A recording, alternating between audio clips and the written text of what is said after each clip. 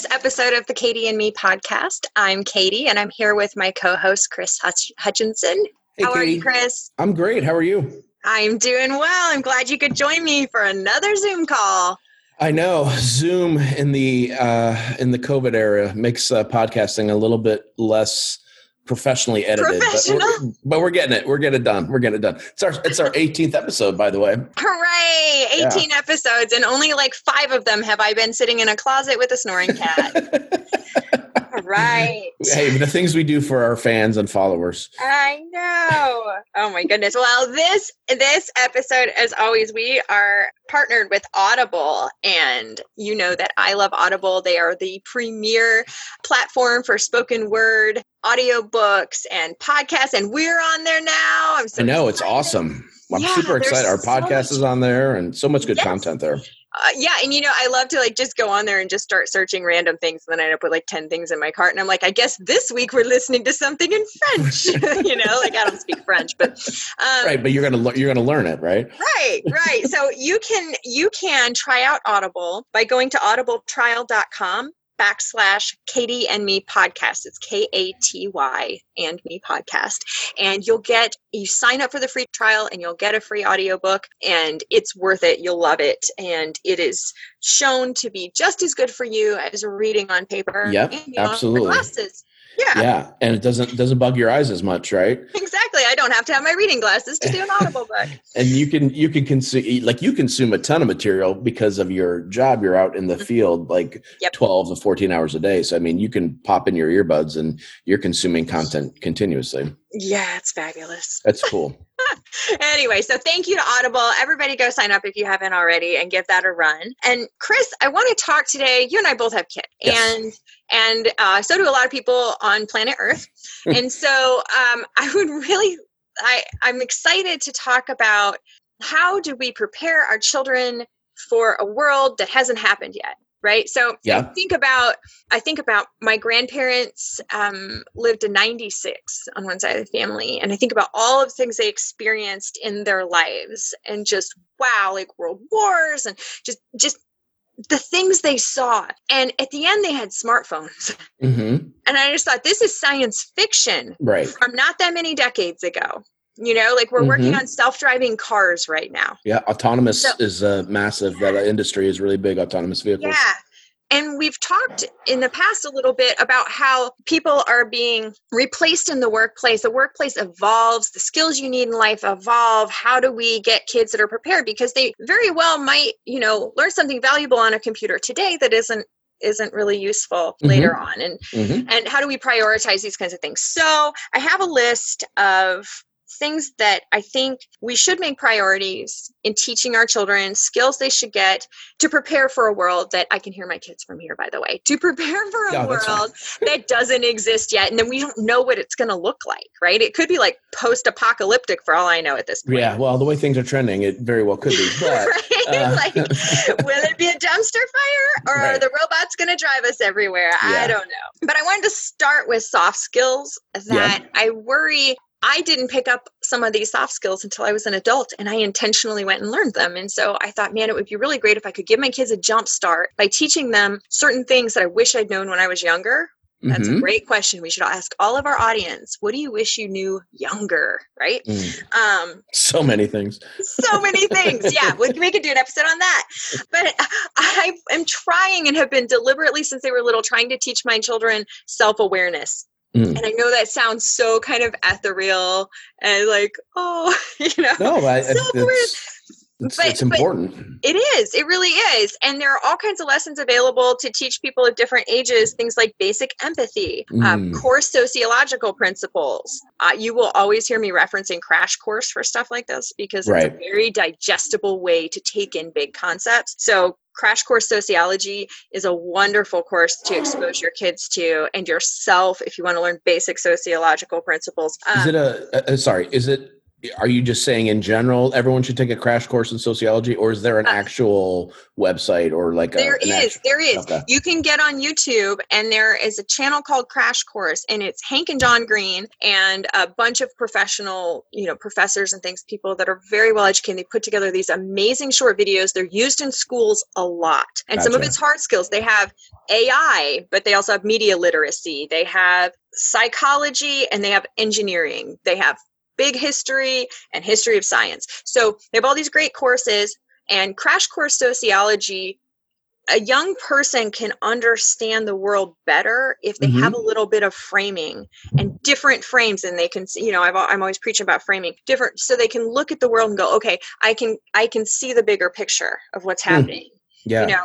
Really helps with digesting news. They're young guys too. One, John is 43 and Hank is 40. And interesting enough, John was born in Indianapolis. So John lives at 86 and Ditch. Okay, gotcha. I didn't know that. That's awesome. We need to get him on the show. Yeah, they're amazing. They really, really are. But their course, if you want to teach your kids some of these basic things, it's super. And they have a Crash Course Kids for the younger kids. It's got an ecology course and biology course and things. Yeah, so this is why they use it in the schools. That's awesome. But anyway, so I really think as far as soft skills go, if you want to teach self-awareness, you want to take every opportunity you can with your kids to teach them empathy. Say, oh, that must have felt this way, right? And anytime you notice the development of empathy in your kid, have them talk through it, right? Let them witness you showing empathy for other people. This is really important. Teach them some basic sociological principles, and then the critical thinking skills that are necessary to analyze things before they respond to them. You want people that respond instead of react. And so you have to model that, and you have to take every opportunity you have to point out that they could think before they had responded like that, right? I need to move on from this, though, because I'm going to run us out of time again. Hard skills, though, more important. Start with study skills. So the most important thing I think you can ever get out of school is understanding how you learn and how to make yourself do whatever's necessary for you to learn something new. Because, like I said, the world's going to change. The world now at our age is not what it was when we graduated college, right? No. Look how learning's been impacted this year alone with the push to, virtual learning for so many people that probably hadn't been exposed to it before. If you look at universities and they having to move to online learning, to deal with COVID spread and things along those lines. And so, I think what you just said is vitally important. And we're putting a lot of pressure on kids to figure out how they learn or what best learning style they learn the best in at a young age. Now, it was out of necessity because of dealing with the spread of this virus. But some kids are probably learning that, hey, I actually am okay at doing it virtually, in an online capacity. And there's others that are struggling mightily. And so, we had talked offline about one thing that we wish we knew when we were younger. I think, knowing how you learn best would be a skill that if we can figure that out for the younger kids now, it'll really serve them, as they get older. I completely agree. And I think it's something that you can evolve in yourself, but it's critical that we encourage our kids when they do get that kind of focus where they attack a topic, even if it's a topic we don't love, but they get that kind of focus, we need to observe and then encourage and explain what's happening so that they can tap into it when they need to tap into it. Yep. The most successful adults are able to tap into learning something new and put themselves out there. So study skills are super important, and those are hard skills. Knowing that I need a quiet place, I need a clean place, I have to, read it, write it, listen to it. Take notes on it, repeat something over and over. Everybody has different ways that they learn, and it's important that kids understand that isn't just some esoteric idea. This is concrete. I can make myself do this. So, on the hard skill side, I still think it is critical, and I use a translation app all the time, that a person learns at least a second language. Part of this is because there's an ease of getting around in another culture. Yeah. It makes you far more valuable in the workplace. When this you know is kind of like language. A specialized, right? It doesn't, if you're an engineer, but you can work in 2 different countries and cultures or 10 different countries and cultures because you are fluent in another language, that makes you far more marketable. Mm-hmm. And I think that layer of marketability is critical no matter how we are evolving as a marketplace. Yeah. And I think that what that language is, not only speaking languages, but there's also other languages out there related to coding and things along those lines, which I'll talk about here in a little bit. Yes. Well, and that's my next thing is that the future, kind of no matter what happens, is going to be very computerized. Yeah. And we're not going to back away from the internet, folks. I hear people complain about, people love to harken back to a simpler time. I'm like, the internet's not going away. Let's move on. How do you make things there's no better? Harkening back. It's not like you put the toothpaste back in the tube. I mean, exactly. So there's just too much out there. Yeah. So how do you live within it? And exactly. Yep. So I think that basic coding skills are critical. And here's very important. It's just like having good writing skills. No matter what you do should be communicated.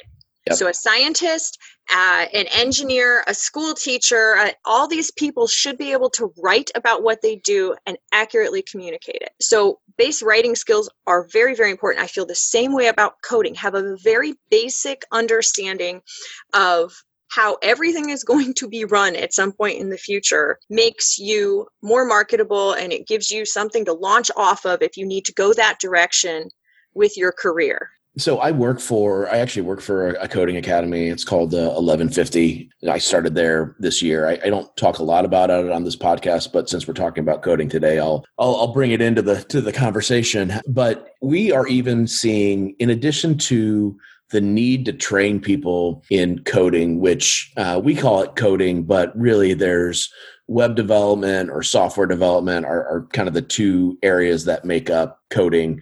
And then there's a ton of different coding languages that people can learn. And so to your point, Katie, it's not even like learning a new language, but there's then languages within that language that you can learn, because things can be done in a variety of different coding languages depending on what industry you're in. So there's some coding languages that are preferred in the banking industry, and then there's some that's preferred in more on the creative side. So if you're doing user experience or user interface, you're going to use different types of coding languages and all of that. Then there's also the security of all that work that's being done. And so then you also have cybersecurity, which is kind of part of coding in general as well, and preventing attacks and understanding how attacks work. And just think about what you have in your house right now that is either tied to Wi-Fi or is tied to an app. And it's not just your computer. It's not just your company's website. But I mean, now there are there's digital refrigerators, and you can, control your washer and dryer through an app. I mean, I control my thermostat, in our house. We have a Ring doorbell system. So, I mean, there's all these things that are accessible through an app or through your Wi-Fi or your Bluetooth. Now, just think about if someone was able to infiltrate those devices. And you may not think, well, what if, so if someone can turn my washer and dryer on? Well, that's true, but there's also ways to then, gain access to your home Wi-Fi system. So, I mean, there's just all of these things that we are dramatically underprepared for from a skill. There's a massive skill gap in this country as it relates to coding and cybersecurity jobs. There was an article in 2019 in CyberSeek that, and this was pre-pandemic. And so we've seen in the industry that these numbers have only grown significantly. But pre-pandemic, there was about 500,000 unfilled cybersecurity jobs in the United States. And in Indiana, where you and I both live, there was 4,500 of those. And so there was a 1 to almost 2.5 supply-demand shortage ratio. And so one of the reasons why I was super excited about the opportunity to come and work at 1150 was because we're really trying to skill up as many people as possible in jobs that we know aren't going away. These jobs are only going to continue to grow. And particularly after what we've seen out of COVID. So many companies have moved to virtual. It's pretty common for folks to work from home. And so with that comes a lot more pressure on the digital and virtual infrastructure for app development to make things easier, not only for employees, but also for customers. And so we've seen this, tremendous growth in those areas, but then also you need to be able to protect all of those assets effectively as well. So part of what I do is I'm trying to help grow partnerships across the state and ultimately through the Midwest and the country with not only communities that have a shortage in these skill sets, but also with actual employer partners that need to bring these people on and are looking for talent pipelines, and particularly looking for pipelines from programs that can turn out high-level, entry-level graduates in a short period of time. So our model is typically 12 to 14 weeks, and they're fully immersive programs. And so people that don't necessarily have any coding experience, now they do have to, they still have to gain acceptance into our program. We're not an open door policy where we just, could turn anybody into a coder. But that being said, you do the pre-work, you show that you have the chops to be successful. You're going to go into a fully immersive program where you're in the classroom, whether in person or online, from 9 to 5, and then you're going to have your teamwork and group work in the evening. And so you are getting a ton of contact hours. You're essentially, we kind of call it like a semester abroad. So you and I both are familiar with, having opportunities to go study a foreign language when you're maybe in high school or in college. And they literally, they kind of drop you in the environment and it helps you learn that language. Well, we're following a very similar model. You're getting dropped in, learning a new language in 3 months, but it's very, very immersive, Mm-hmm. So it's not self-paced. It's you're kind of drinking from a fire hose. So everything you said, I totally agree with. And this kind of learning these skills are going to be so vital. And sorry, I'm kind of rambling because I get excited about this stuff. I know you love the other piece of that, though, is that, to your point, you said this earlier, it's important for people to even have exposure and familiarity with this, even if they're not necessarily becoming like a master coder or, a penetration tester on the cybersecurity side. We're in conversations with some liberal arts universities or colleges where they are notorious for churning out incredible graduates in business programs or liberal arts, traditional liberal arts programs or management or finance. What they want is they want to give an opportunity to their students to have some exposure to some of these coding languages, have an understanding of it, be able to at least understand the pain that like software engineers and, web engineers go through, so that when these people that graduate could potentially then be in management positions where they're overseeing these folks, but they're not going into it completely blind. So it's having an exposure and an understanding allows you to have business empathy and be able to level set expectations, because there's still massive gaps there in people in terms of like understanding of how long it takes to get this stuff built and to have those necessary conversations. And so we're seeing opportunities not just in people that have been displaced because of coronavirus and their jobs probably aren't coming back. So, we have a lot of folks that maybe were in the hospitality industry that aren't necessarily going to have a job to go back to. And then we're also seeing people that are probably underemployed.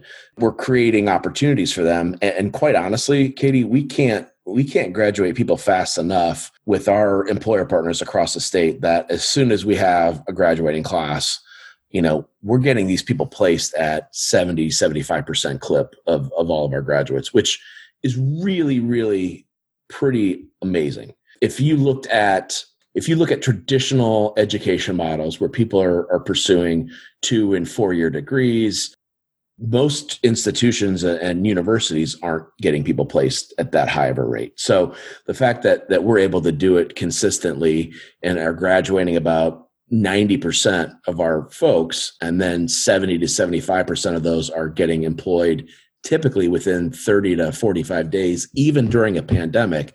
It shows just how vital these skills are. So I'll pause there. I just opened up a massive can, but it's pretty incredible stuff.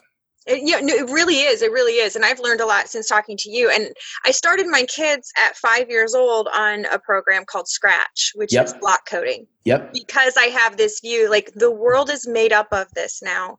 Just like I teach them about soil health and the microbiota and, basic cycles in the ecology. I want them to understand the world is made up of this. You should have a base knowledge so that if you decide later to go into it, you're not starting from total ignorance. Right. And so they did that, and we've moved through, and I contacted you one day and said, what do I do next? My 12-year-old is done with block coding. Like she's ready to move on. She wants to learn one of the languages. And I think it's time, and she may never do something professionally with it, but just having that like kind of parallel knowledge or an understanding of it is going to enable her to work with people who are doing that. And that is happening everywhere. Imagine a business so without a website. You know what I mean? Like that's not a thing anymore. So it's so important to have that acumen. Yeah. And you sent her to Swift Playgrounds, right? Yes, well, I sent her. Yeah, you recommended some stuff for me, and she just started tackling that. My kids were in quarantine. I'm pretty sure it's a free app, but yeah, it was recommended by a gentleman I work with, Dr. Jonathan Hewer, who's our chief learning officer, and let me know how she likes it, because it's supposed to be really, really cool, and like kind of if you have an interest, it kind of helps build that interest, and it may even help her identify what like coding languages and what direction she kind of wants to go in after kind of messing around on it for a while. So that's cool. I'm excited for her to play around with it. There's another cool app called CodePen. And we use that in all of our like free intro coding classes. So folks that have expressed an interest in learning about coding attend like a 2 or 3 hour free class. Right now we're doing all those virtually, but we will do them in person when the time is right as well. And CodePen is pretty cool. It allows you to type in code, and you can like save what you've built and then go back and work on it later. A lot of people actually code in CodePen, and it allows you, as you grow and acquire knowledge, you can actually go back and look at old code that you've written and realize, oh my gosh, this was, it worked and it did what it's supposed to, but it was really inefficient in how I got there. I'm not a coder. I've dabbled a little bit, and I've taken some of our free intro classes. And I think my biggest accomplishment was like I could push a button and it would count how many times I pushed the button. And it was like a live tracker, and I could figure out how to change it into a different color. And I thought I was like the cat's meow when I figured that out. That's more than I've done. Yeah. But the cool thing is that it took me about an hour to figure that out. And so then I realized, I'm like, holy crap, when you look at like lines of code and pages of code that go into, the graphics and things that you see on a website or, an app, you're like, oh my God, this took me an hour to figure out. And it was just black and white. And it took me another half hour to figure out how to make it red and white. And that was like 90 minutes for me to figure that out. And so it is all the job security with it, but people that tend to be on the autism spectrum, we've had a lot of students that have like come through our program that have been on the spectrum, and they really thrive in like coding opportunities. It's not for everybody, but we have seen a lot that have been really successful because it is incredibly meticulous.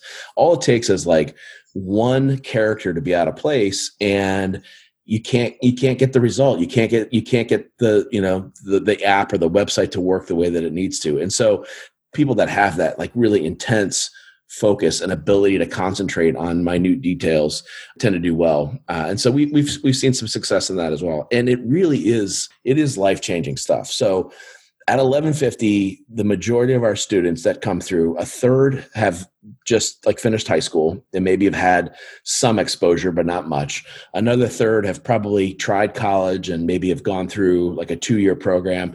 And then the other third have already completed maybe a 4-year program, but aren't getting exactly what they want in terms of like coding expertise. And so we have kind of from soup to nuts in terms of experience level on students that come through, and our success level kind of speaks for itself. And so what we're finding is that anybody that has some certain basic capabilities. And again, you can't just pull anybody and everybody off the street and turn them into coders. That model does not work. But we've seen really good success with people that have had little to no experience, and then others that have maybe even gone through and gotten a bachelor's in computer science, but didn't quite get the level or get their hands as dirty in the coding as they wanted. So it's kind of cool to see these people that literally are having their lives changed. And then also people that are coming to us that are professionals in their 40s or 50s and realize, if I want to stay relevant, I need to know more about coding, or maybe even become a coder myself so that I can stay relevant in my business. So it's just cool. It's cool to see a lot of that. Right. I'm really rolling here, Katie. Sorry. That's okay. But you're making the point that I was trying to make, which is, I think our kids need a base knowledge in this. I think they need to be able to move into and out of other cultures comfortably, and they need to understand how they learn so that they become lifelong learners. So if we find out when our kids are 50 years old that they really need to be moving into, I don't know, implants in eyeballs for whatever, right. That they know how to go about that. And it's really fascinating. And it's great to know that there are resources out there and that parents aren't just like reliant on the school system to get this to their kids. Well, and the other thing that is a real world concern. There's an excellent blog article on the 1150 website. It's Will Robots Take My Job? And if you're interested in checking it out, you're going to go to 1150.org/Will Robots Take My Job? And it talks a little bit about Flippy, the hamburger flipping robot that was recently launched in White Castle, I believe, and maybe a couple other like fast food restaurants. And so everyone's so afraid that these robots are going to take all their jobs, but ultimately you still need people to be able to develop the programming for said robots. You still need to be able to find ways to maintain those robots, make sure that the code is protected and, relevant and up to date. And so it's just interesting that robots are coming. We talked a little bit about autonomous cars earlier. Those are all coming, but you still need to be able to program all of those components. And so those jobs aren't going away. And then another thing I wanted to highlight was that in 2019, NPR reported that 40% of U.S. jobs are in industries that are going to shrink by 2030. And so some of those industries that are going to be the most strongly affected are office support, food service, production work, machine ops, community services, and like machine install and repair. But in all of those industries, there's opportunities for those folks that are going to be displaced to go and capture a new skill that in turn could still keep them in like machine operations or in food service if there's no new robots. So again, yeah, the robots are coming and some of the existing jobs are going to probably be eliminated, but there's ways that you can go out and capture skills that will then kind of be recycled back into those industries. So I don't know. I could talk about this a lot. Obviously, I found finally a good job for me now that I've stopped trying to be an entrepreneur. Although I guess I'm still always an entrepreneur. But yeah, you are. Yeah, it's just really, really, really cool. I would love in a future episode to maybe even have some 1150 graduates on just so that they can talk a little bit about their experience. Because, and then I know we're coming up on time, but Katie, we've had people that were displaced that worked in hospitality or were baristas and lost their job during the pandemic, that after 3 months were getting jobs at like Salesforce in Indianapolis or Lessonly that were coming in as entry-level software developers or entry-level web developers and were making a boatload more than they were making and had the tech world is notorious for having more flexible hours or the ability to work from home or just a lot of other like progressive way of approaching your career. And so just to hear some of these stories, we had a woman, she was a single mom. She got a job with one of the large tech venture firms, and they placed her at a position with a tech startup that ultimately didn't get the funding that it needed. And so she came back to us and we helped her get another job her first job took her from making about 25 grand a year to about 50.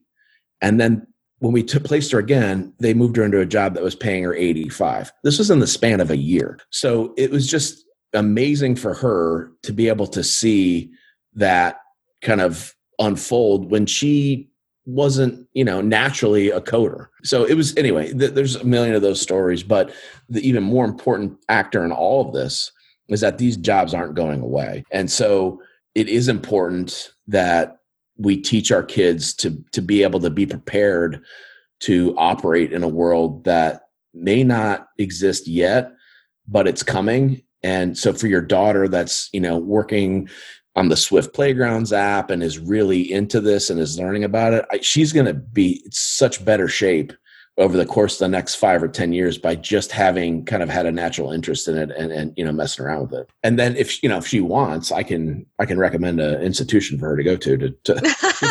Feel like you can. Yeah.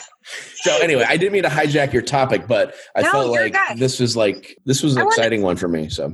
Yeah, absolutely. It's right up your lane. I want to know what other people think we're missing that we as parents need to make sure our kids get before they leave our roofs. I'd like to, what else do you think is really critical that's on us to teach them or to make sure that they're actually learning instead of just skating through? I'd love to hear that too. Yeah. So in addition to going to audibletrial.com/Katie and Me podcast, and getting your free trial, everybody should email Chris@katieandme.com or Katie@katieandme.com, Katy, and let us know what you want to make sure your kids are learning to help prepare them for a world that we don't yet know, that doesn't even exist yet.